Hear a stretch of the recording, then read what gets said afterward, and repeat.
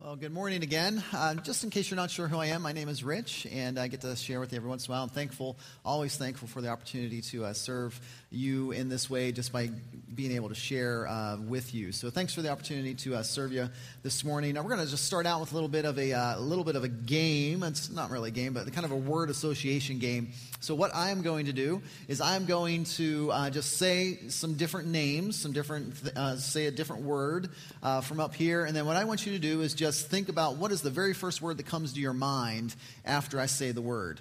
And then we'll just kind of share. I want to hear from you what you think and everything like that. So I will say a word, and then I want you to share the very first word that comes to your mind when you hear it. Okay, so what is the first word that comes to your mind when you hear the word Starbucks? Coffee. Okay, coffee. That makes sense. Coffee right there. What is the very first word that comes to your mind when you hear the word post office? Mail. Okay, anything else? Stamps. Okay, that makes sense. Good. Money. There you go. All right. Okay, how about this? How about the BMV? Lines, waiting. Okay, lines and waiting. Sorry for those of you that work at the BMV.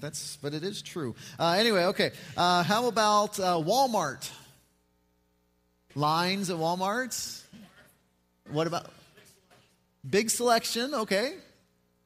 Boring. Somebody said boring. Low prices every day. So Walmart. Okay. All right. And then how about this? How about Jezebel? Harlot. Evil woman. What was that? Dog? Dog, okay. All right. She was a dog, that's for sure. Okay, yeah, well, there you go. Jezebel. So what I wanted to do is I wanted us to kind of find out what are the first things that come to your mind when you hear those words, because who we're going to talk about this morning is Jezebel. You guys were pretty mild. Like first service, somebody said hussy. In first service, I'm like, whoa, somebody had a bad day. Second service, somebody said whore. I was like, whoa, okay. So now we're getting into what we really think about Jezebel. And so Jezebel is a name that, just when we hear it, her name is synonymous with evil. Her name is synonymous with wickedness. We just do not think necessarily good things when we hear the name Jezebel. That's most likely why you will never go to a baby shower for a little girl named Jezebel. It's just probably not going to happen. There's just not good things associated with that name. You're not going to go to a baby shower and be like, hey, congratulations, what's your little girl's name? Jezebel, that's awesome. Well, great. Way to set your girl up for success there, like that, I'm sure she'll get along great with her brother Hitler, so, it's just not a name, that is really associated with good things. Jezebel actually ranks as the most evil woman talked about in the Bible. She is, by far the most evil woman that's ever talked about in the Bible. Her reputation in the Bible is actually so bad that thousands of years after her death, in the book of Revelation, the Bible actually refers to her, refers to people by her name, people that are only concerned about themselves, people that are living only for their desires. The Bible calls them Jezebels, and so her reputation, even in the Bible, is a wicked reputation. And so history has not been kind to Jezebel, and for good reason. It has not been kind. Her story is found in the Old Testament book of 1 Kings. We're going to take a look at it a little bit this morning. If you need a Bible, you can go ahead and put up your hand. If you're here in the main, over in the link, an usher will be around to give you a Bible. And we're going to go ahead and look at the book of 1 Kings. The book of 1 Kings is really easy to find in the Bible. It's right before the book of 2 Kings. And so all you need to do is do that. Anyway, no. It's in the Old Testament book. Just look for Genesis. That's the first book of the Bible. So there's Genesis, Exodus, Leviticus, Numbers, Deuteronomy, Joshua, Judges, Ruth, 1st and 2nd Samuel, and then you'll find the book of 1 Kings. So that's where we're going to spend most of our time at this morning. Her story is found there, and what we're going to do is we're going to find out a little bit, get an idea of how bad Jezebel really was, just by briefly looking at the rulers that came before Queen Jezebel, because the rulers that came before Queen Jezebel were no angels themselves. These were really bad people. So I'm just going to read to you the 4 rulers that came before Jezebel. We'll find out a little bit about them. First, we find out about a guy named Nadab. Nadab is mentioned in the book of 1 Kings, and he ruled for 2 years. And the book of 1 Kings says that he did evil in the eyes of the Lord. He did evil in the sight of the Lord. So he ruled for 2 years. During those 2 years, he did evil in the eyes of the Lord. The next guy is a guy by the name of Baasha. He ruled as king in the nation of Israel for 24 years. And the Bible says in the book of 1 Kings that he did evil in the eyes of the Lord. So for 24 years, he ruled and he did evil in the eyes of the Lord. After him, after Baasha, came a guy by the name of Zimri. Zimri was king. He ruled for 1 year. And the book of 1 Kings says he did evil in the eyes of the Lord. Then after Zimri, we come to a guy named Omri. Omri was the king, and he ruled for 12 years. And the book of 1 Kings says he did evil in the eyes of the Lord. So we're noticing a pattern here. We have 4 different rulers, 39 years between those 4 rulers. 4 different rulers, 39 years between them, and they all did evil in the eyes of the Lord. So we have 39 years of evil being done in the eyes of God. Then we come to the book of 1 Kings chapter 16, verse 29. That's where you can look. 1 Kings chapter 16, verse 29. And this is kind of where we're introduced a little bit to Jezebel. But before we even read about Jezebel, we're going to read about a guy by the name of Ahab. We'll find him in verse 29. 1 Kings chapter 16, verse 29 says, "In the 38th year of Asa, king of Judah, Ahab, son of Omri, became king of Israel, and he reigned in Samaria over Israel 22 years. Ahab, son of Omri, did how much evil? More evil. He did more evil in the eyes of the Lord than any of those who came before him." Now that is saying a lot. That's saying a lot, because remember, we had 4 different rulers, 39 years between those 4 different rulers, and all of them, every single one, did evil in the eyes of God, but what Ahab did trumped them all.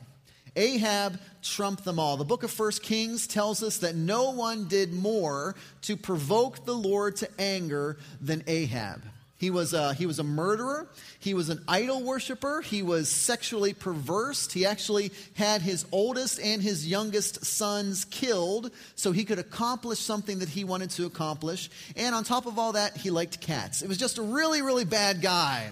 Just really, really, sorry to you cat lovers, I'm just joking. Anyway, he was just a wicked man. He was a bad man. And he did more evil in the eyes of God than any of those who came before him. And then we look at verse 31.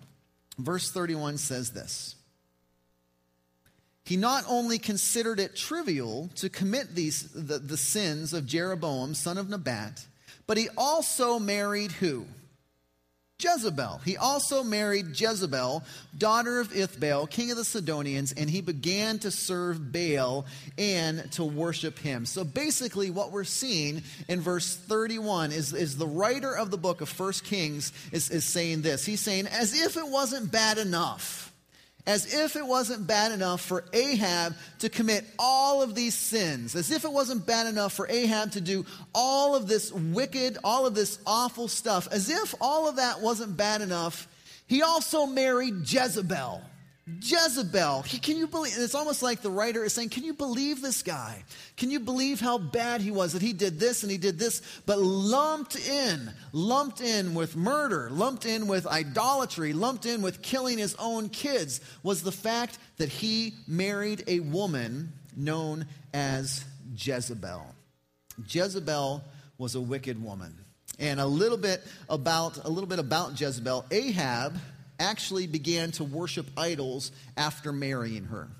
And so Jezebel was the one who introduced Ahab to idol worship, and she was the one that got him to begin worshiping idols. She got him involved in that. She also wanted to rid the nation of Israel of any godly influence. She wanted to get rid of any godly influence in the nation of Israel. So what she began to do is systematically kill the prophets of God.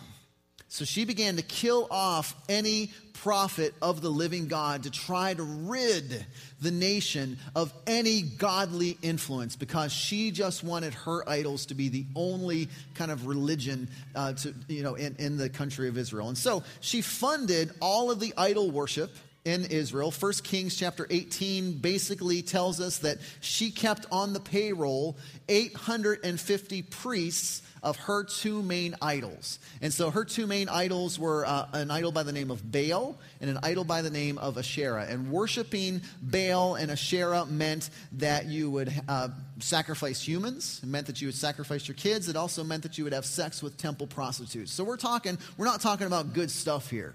We're talking about she is promoting a religion that is destructive and that's hurtful and just something that is just not good at all. But she is the force behind all of this happening. And then let's just flip over a couple pages to 1 Kings chapter 21.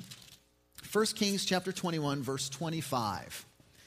1 Kings chapter 21, verse 25. This is what 1 Kings says about Jezebel. 1 Kings 21, verse 25. It says, "There was never anyone like Ahab, who sold himself to do evil in the eyes of the Lord, urged on by Jezebel, his wife."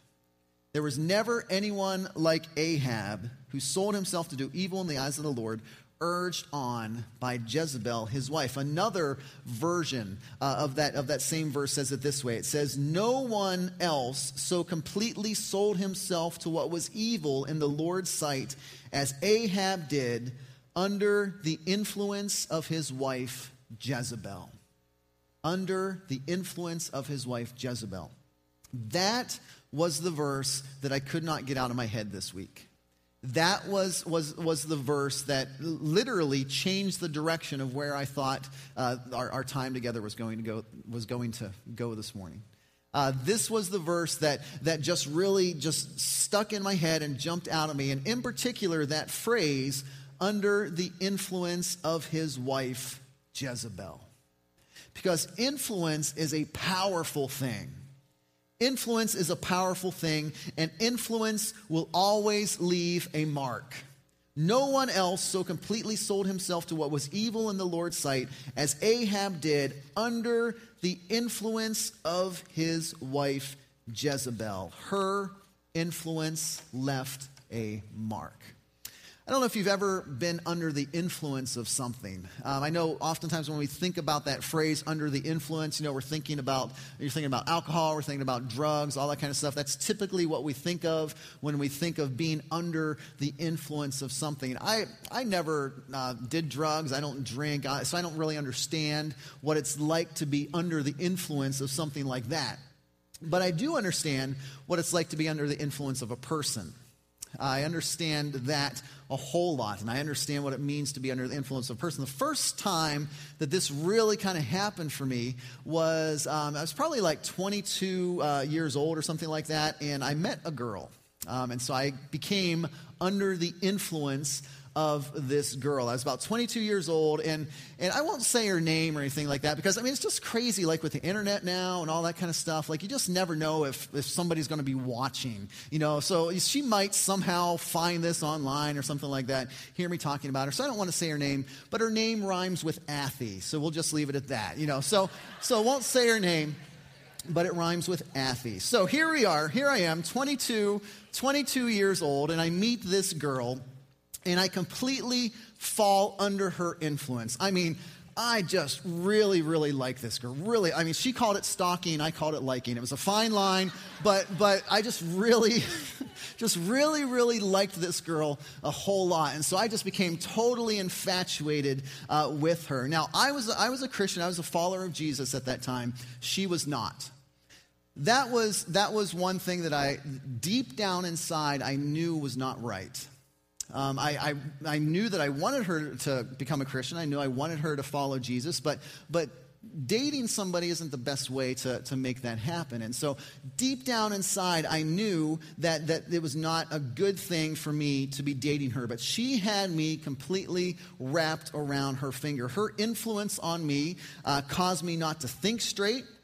It caused me to have poor judgment. Her influence on me caused me to ignore the advice of my friends. And my friends, my closest friends, were all coming to me and they were like, dude, what are you doing? This is not the girl for you. This is not who you should be with. You should not be going out with her or dating her. But her influence on me was so strong that I completely ignored the voice of my most trusted friends, the people that were telling me what was best for me and everything like that. And so I was completely under her influence, and it caused me not to think straight. It caused me to ignore my friends. What's really interesting about that is there's a verse in the book of Proverbs that says, above all else, guard your heart, because it directs the course of your life. Above everything else, guard your heart, because it directs the course of your life. I was not guarding my heart at that time, and my life was being directed in a negative way.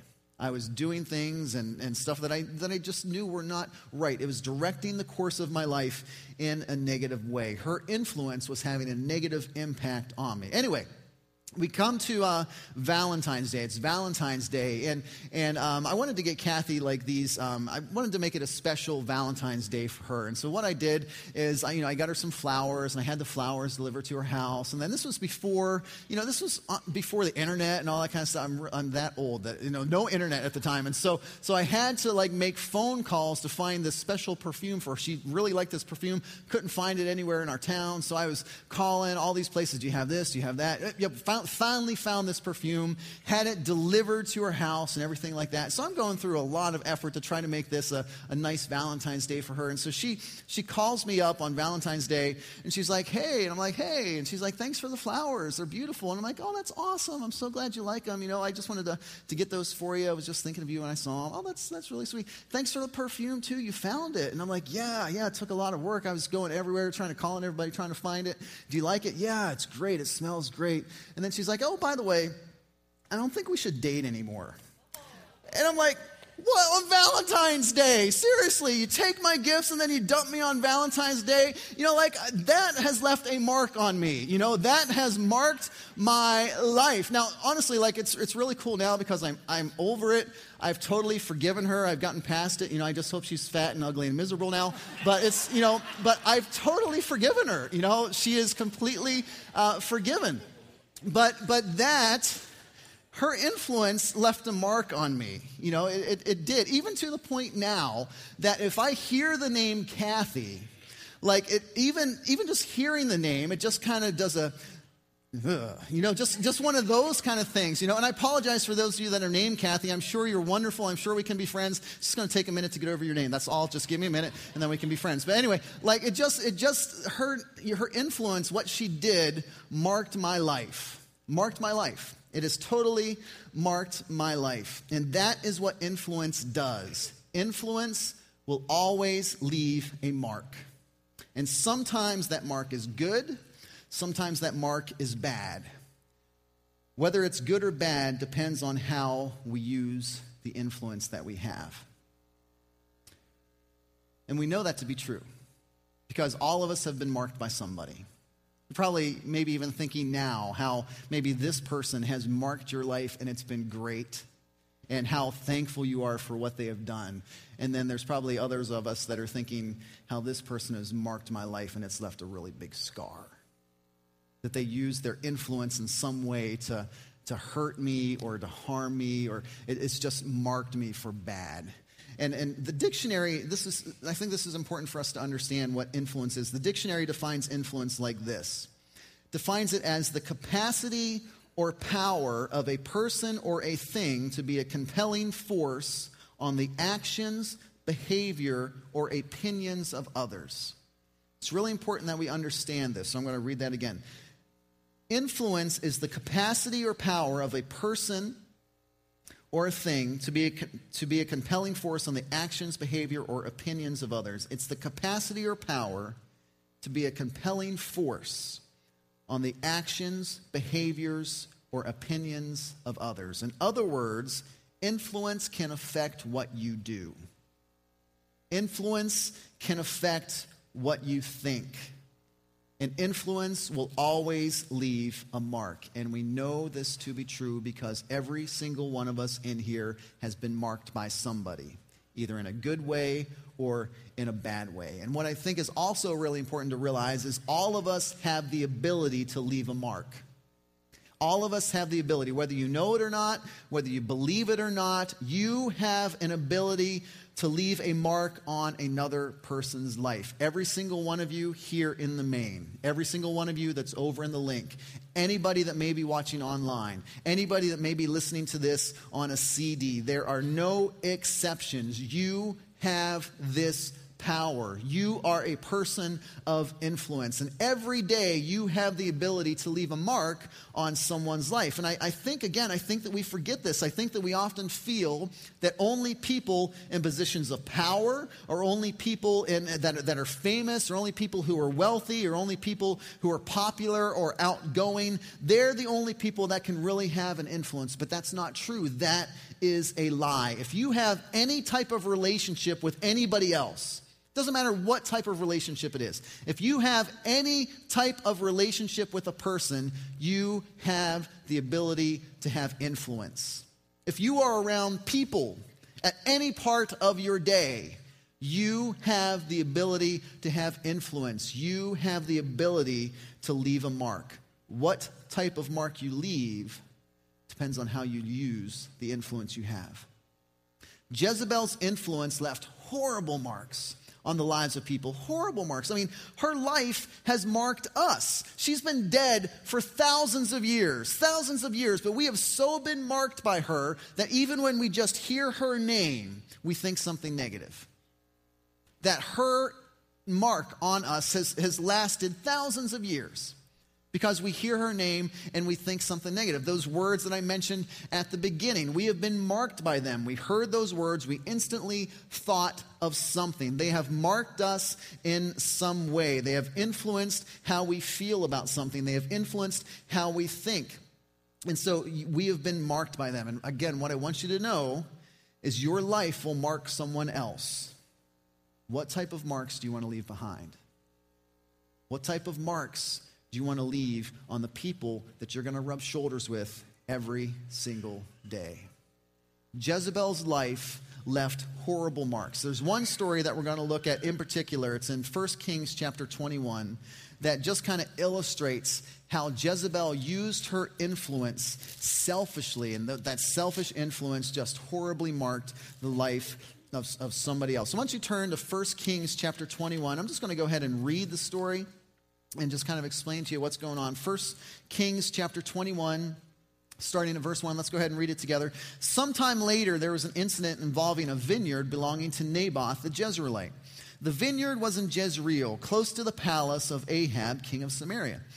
Ahab said to Naboth, "Let me have your vineyard to use for a vegetable garden, since it is close to my palace. In exchange, I will give you a better vineyard, or if you prefer, I will pay you whatever it's worth." And so go figure, between killing people and lying and worshiping idols, Ahab liked to raise vegetables. I mean, crazy. Who would have thought that about Ahab? Anyway, skip down to verse 3. But Naboth replied, "The Lord forbid that I should give you the inheritance of my ancestors." So Naboth says no. And I think it's really important to point out here that he didn't say no because he was being selfish. He didn't say no because he was being greedy. He said no because actually in Old Testament culture, according to Old Testament law, it was actually against Old Testament law to sell inherited land.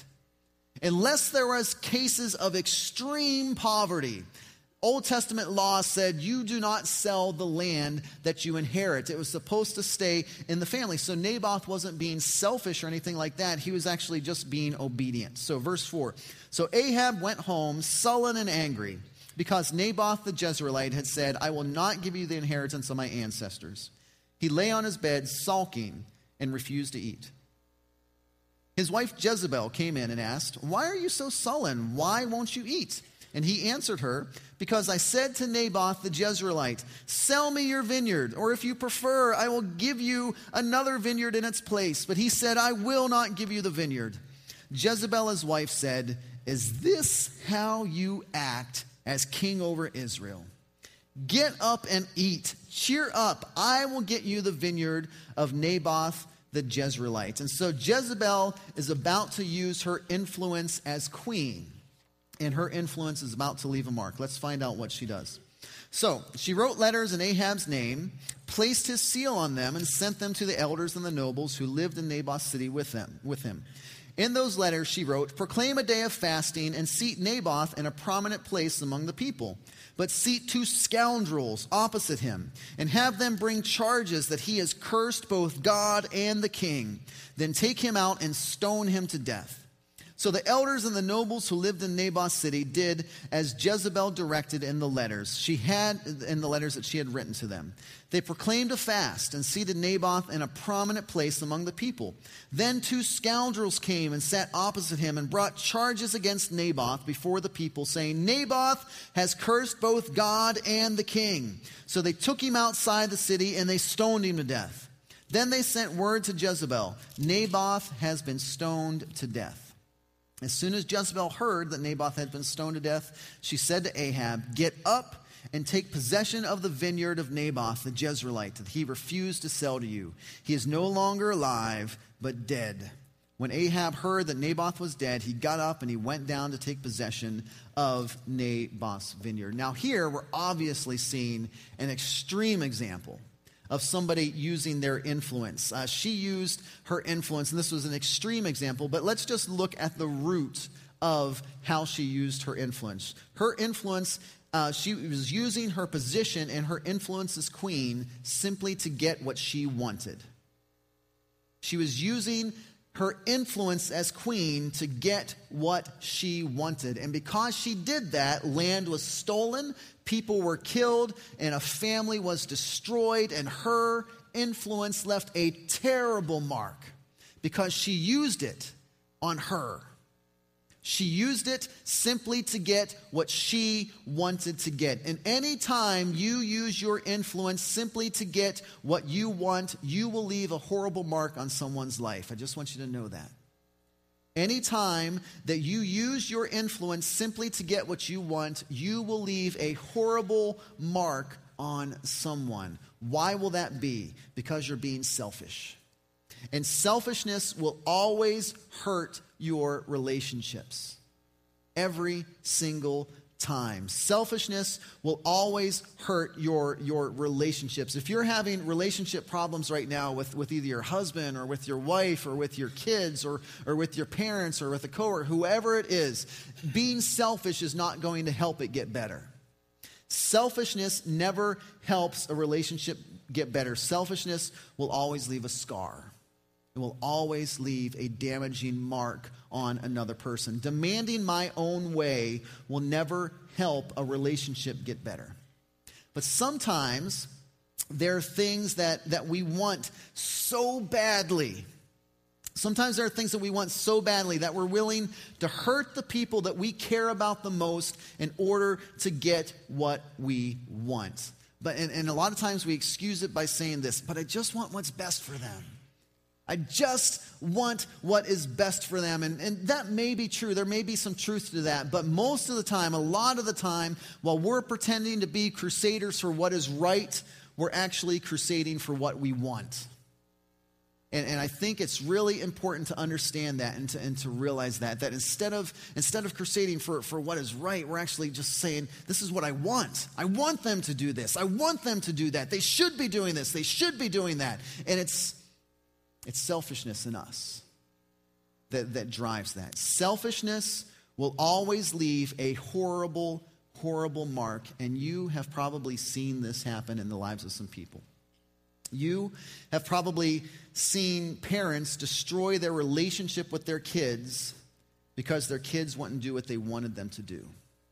You've probably seen that happen. You've probably seen moms with such high expectations for their daughters that those expectations just destroyed their daughters. Just destroyed the self-esteem of those little girls. And they look at their daughter as a reflection of themselves, and they use their influence as a mom selfishly to get what they want, and it leaves a horrible mark on the girls. We've seen dads criticize their sons so much and shame their sons so much that it just destroys any sense of manhood that little boy had. That it just destroys it. They look at their sons as a reflection of themselves, and they use their influence as a dad selfishly to get what they want, and it leaves a horrible mark. And some of you know exactly what I'm talking about because you're the people that have been scarred. Some of you that are in here have been scarred by your parents. Some of you in here have a relationship with your parents that is strained to this day because of how they marked you. Some of you in here you don't even want to see your mom. You don't even want to see your dad because of how they used their influence in your life. You have been marked by them. Some of you are 25 years old, 35 years old, 45 years old, 55 years old, and even now you feel like nothing you do is ever good enough for them. You're sitting here and you're thinking, I can't win. I can't win with my mom. I can't win with my dad. There's nothing that I do that is ever good enough for them. You have been horribly marked by their influence. And the reason for that is anytime a person uses influence simply to get what they want, that is always going to leave a scar. Every single time. And I just found it really interesting that even this week, like this even happened in Jezebel's family. That those scars were made on Jezebel's family, and in particular her daughter. You don't have to turn there, but I'm just going to read some passages here. 2 Kings chapter 8, verse 16 says this. There's going to be some names here. Let's not focus so much on the names. I'll tell you what we focus on here. In the 5th year of Joram, son of Ahab, king of Israel, when Jehoshaphat was king of Judah, Jehoram, son of Jehoshaphat, began his reign as king of Judah. So this guy, Jehoram, becomes king. He was 32 years old when he became king, and he reigned in Jerusalem 8 years. He followed the ways of the kings of Israel as the house of Ahab had done, for he married a daughter of Ahab. He did evil in the eyes of the Lord. This guy married a daughter of Ahab. Ahab was the dad. Who was the mom? Jezebel. So this was Jezebel's daughter. And 2 Kings tells us that he did evil in the eyes of the Lord because he married a daughter of Ahab, also a daughter of Jezebel. And so Jezebel's influence went on her daughter, and then her daughter began to pass that influence on to other people as well. And then it goes even further in 2 Chronicles chapter 22, verse 3, when Jehoram died, his son became king. His son became king. So this would be Jezebel's grandson that is now king. And it says, he too followed the ways of the house of Ahab, for his mother, Jezebel's daughter, encouraged him to act wickedly. So we have Jezebel's influence now being spread through the generations. That we see that her selfishness and how she used her influence and everything that she did was passed down to her daughter, and her daughter passed that off to her husband, and then when her husband died, her daughter began to pass that off to her son. And so we just see the influence being spread and spread and spread, and this is what happens when we use our influence selfishly. We mark people and we mark people and we mark people, and we just leave harmful marks in our wake. That's exactly what happens. And seeing that, is what really got me thinking this week.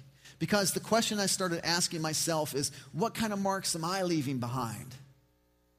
You know, what kind of marks am I leaving on my family? What kind of marks am I leaving on the teenagers that I've worked with at Axis? What kind of marks am I leaving here at Grace Community with adults that I work with? What kind of marks am I leaving on my neighbors? What kind of marks am I leaving on people that I just randomly pass, here at the church or at Walmart or wherever it may be? What kind of marks Am I leaving on the baristas that I see at Starbucks?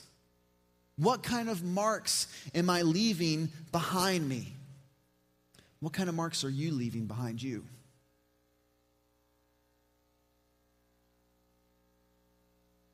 If I'm only wanting, if my motives are just selfish motives, if I'm just trying to accomplish things in the lives of others simply so I can feel better about myself, that's selfish.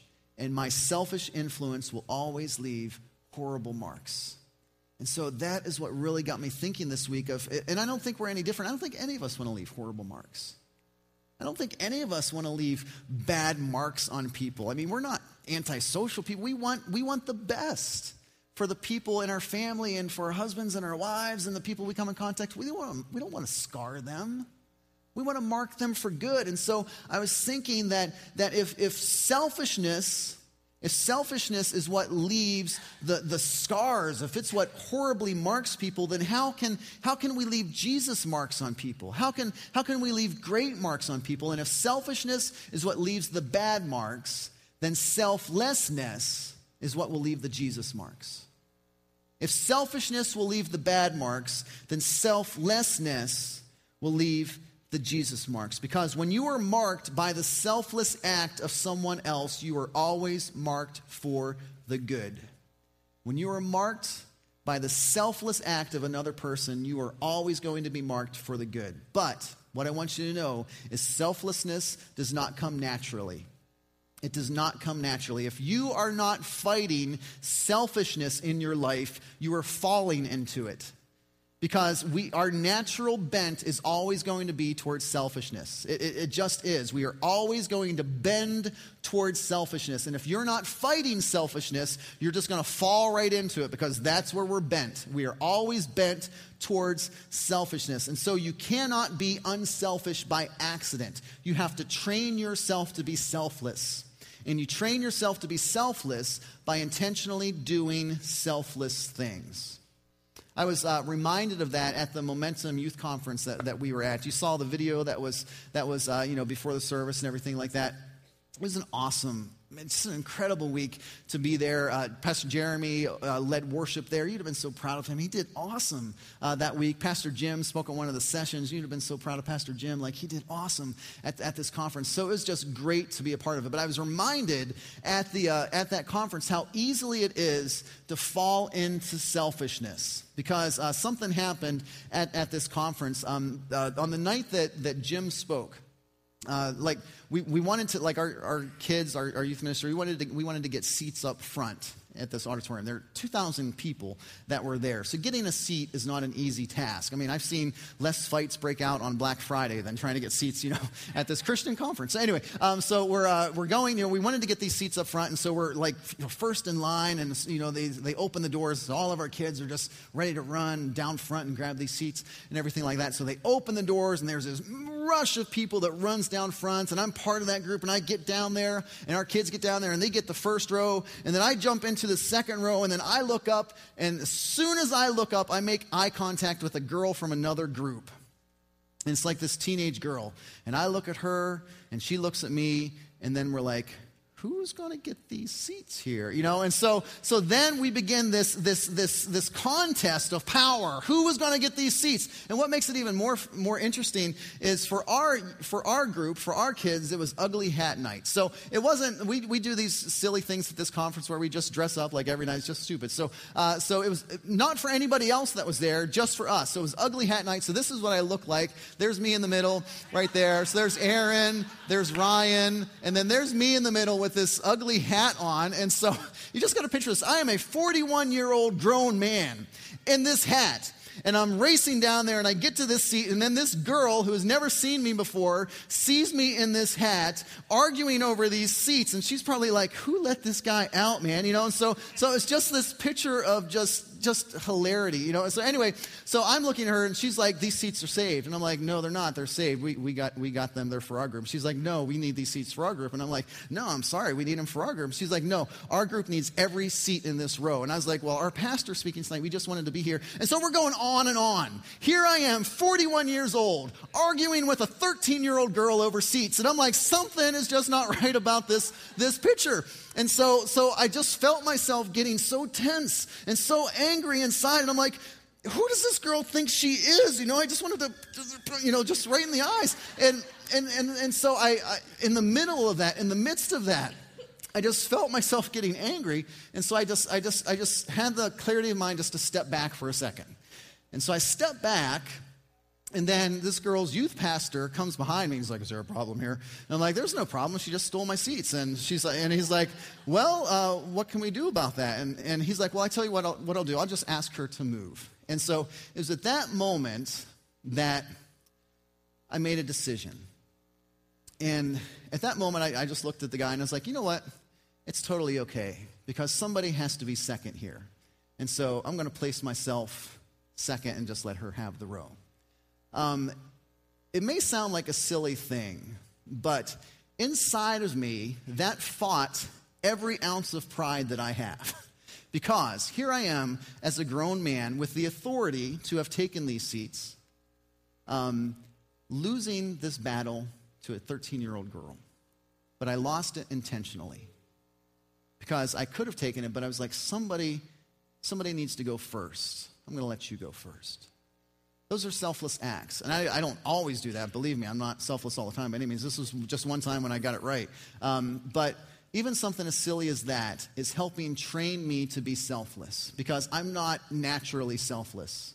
I will always default to being selfish unless I do selfless things.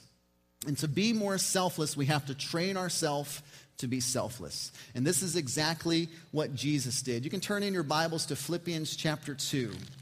It's in the New Testament, Philippians chapter 2, verses 3 through 8. Philippians chapter 2, verses 3 through 8.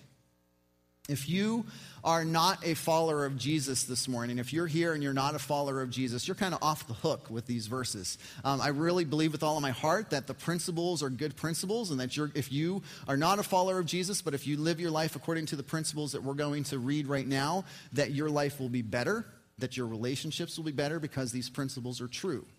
But you're kind of off the hook. You don't have to do it if you're not a follower of Jesus. If you're here this morning and you are a follower of Jesus, this is not an option for us. If you're here this morning and you are somebody that has aligned yourself with Jesus Christ, if you are somebody that has said, I am on the side of Jesus, here's the line, and I am standing on the line, I am lining myself up with Jesus Christ, these verses are not an option for you. These verses are not an option for me. This is what we are called to. We are called to life on the other side of selfishness. Starting at verse 3, it says, Do nothing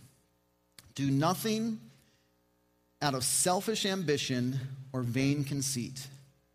Rather, in humility, value others above yourself.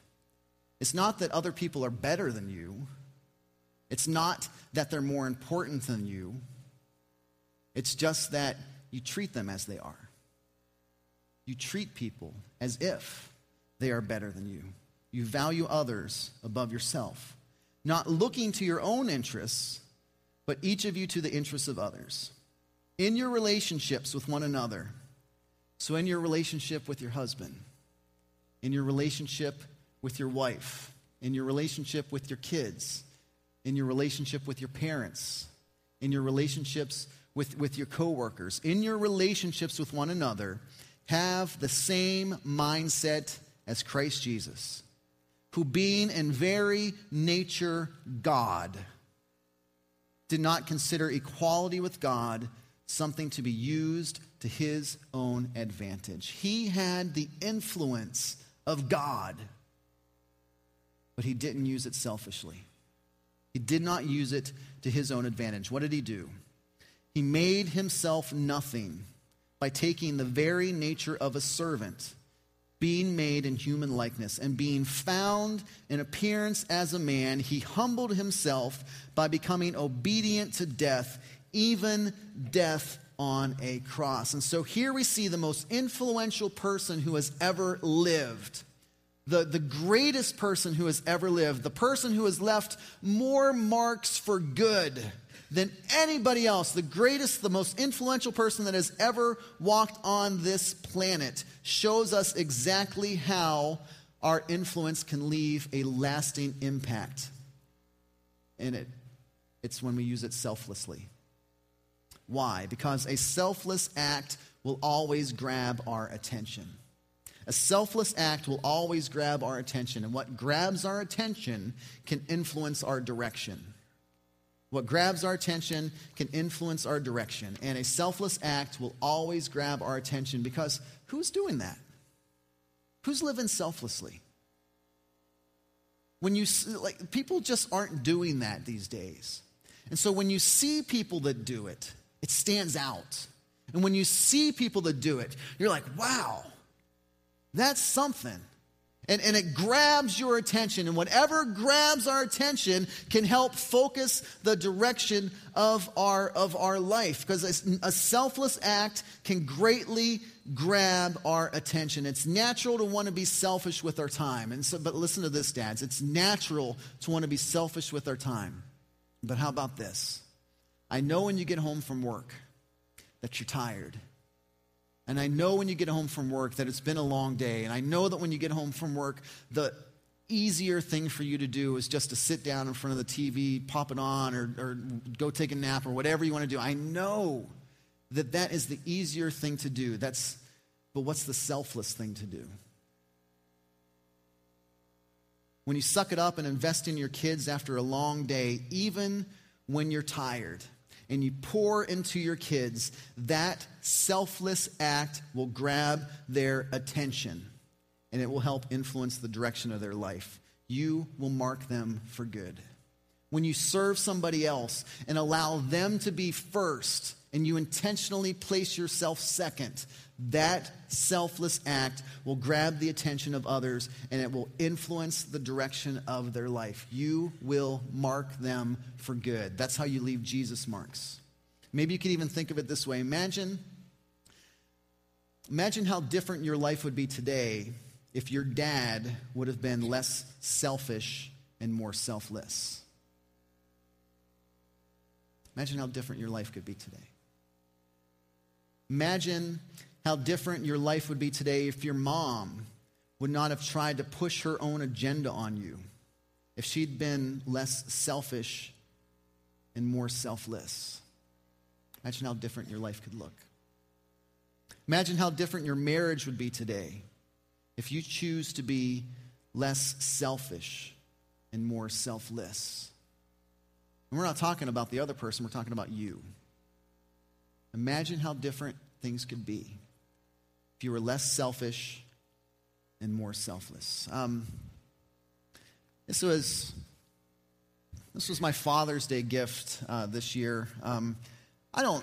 This is what I try to do in my life. Believe me, I do not get this right all the time. I am naturally selfish. I battle this all the time. But I'll tell you what, I'm trying. You know, I want to try, and I especially want to try with my family.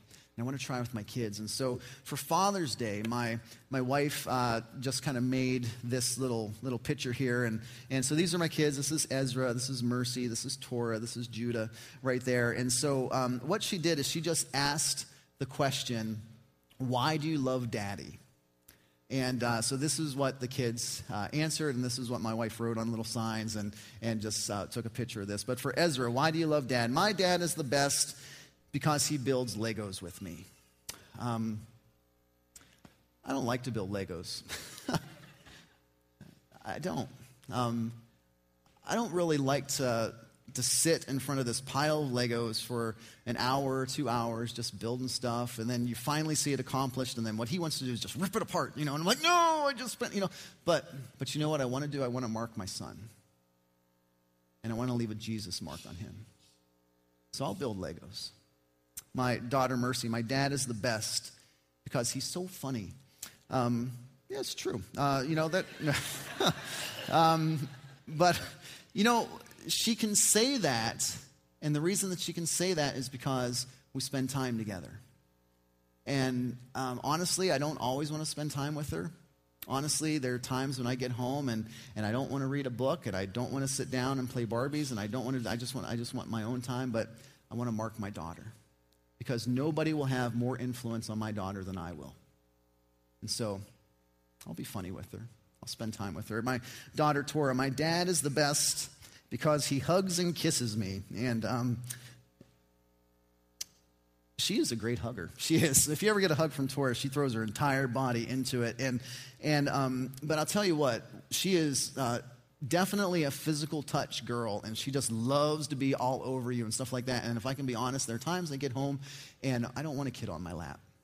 There are times I get home and I don't want a kid crawling on my back, and I don't want to give a piggyback ride, and I don't want to do this, but I want to mark my daughter, because nobody will have more influence on her than I will. And so I'll hug her. I'll kiss her. My son, Judah, he's only a year, so he couldn't really say anything. But my wife made this up. My dad is the best because he gave me these ridiculously good looks. And that's true too. But I want to mark them. And the way that I mark them is by using my influence selflessly and pouring into their lives. And this goes, in my mind, the most important people I have to influence is my family first. But it goes even further than that for all of us. Because every single day, there are people around you every day that you can mark. There are people around you every single day that you can influence. There are people around you every single day, and you have the opportunity to use your influence selfishly and leave a scar, or be selfless and leave Jesus marks. And Jesus marks are the things that change the world. That's how the church became the hope of the world. Because there are people living their lives selflessly and saying, I am going to do exactly what Jesus did, and it's not easy, and it hurts a lot of times, and I got to set aside my pride and everything like that, but I am going to treat you better than I would treat myself. That gets noticed. That is what has made the church the hope of the world. I'm not promoting our church here or anything like that, or trying to toot our horn or anything like that. But we have a reputation in this community. And you know why we have a reputation? Because we try to be selfless as a church. And we try to help. And we try to do whatever we can to value people. Whatever we can to value people.